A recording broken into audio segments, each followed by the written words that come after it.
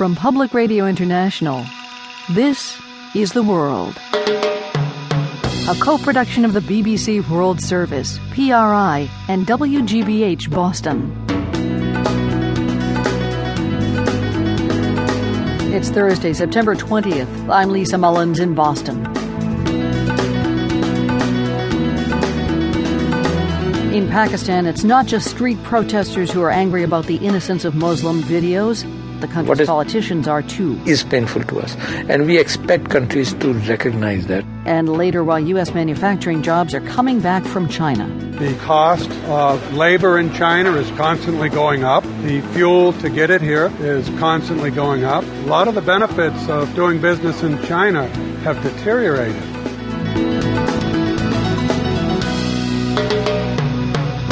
PRI's The World is supported by the Medtronic Foundation, celebrating 25 new global heroes, runners who didn't let a diagnosis of chronic disease end their run at the Medtronic Twin Cities Marathon, October 6th. More at Medtronic.com. And by WGBH and Frontline. Come inside a Last Chance High School for an unflinching look at America's dropout epidemic. Meet 4 kids on the verge of dropping out and the educators desperately trying to keep them in school. Dropout Nation, Tuesday night at 9, 8 Central on PBS.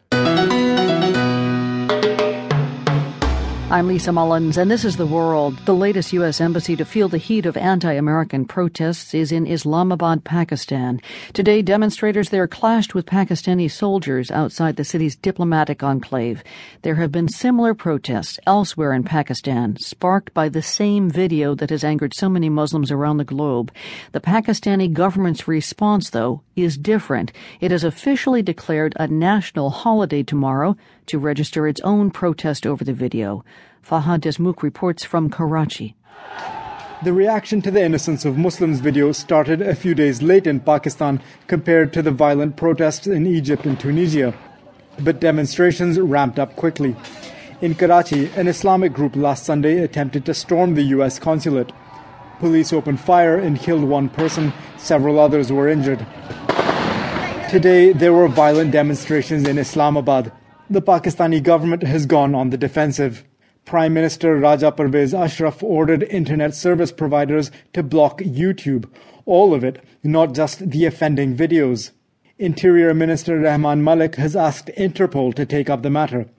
The government even declared this Friday to be a national holiday and named it Love of the Prophet Day, a form of protest by the government. Not everyone is happy with the government's reaction. Iqbal Haider is a former Minister of Justice and is currently the president of the Forum for a Secular Pakistan. What way would you serve your cause?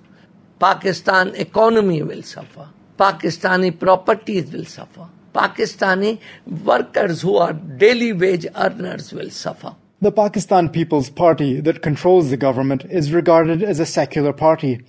But when it comes to issues related to blasphemy, like all previous governments in the country, it has had to appease protesters for the love and honor of the Prophet, they say. But it's not just Islamist extremists and radicals who are offended by the video. One of the groups marching to the U.S. consulate in Karachi tomorrow will be the Pakistan Tehreek-e-Insaf. The party is led by Pakistani cricket legend Imran Khan and boasts a significant following among the country's Western-educated upper class. Arif Alvi is the party's Secretary General. You can't come into a society and say, this should be painful and this should not be painful. What is painful to us is painful to us.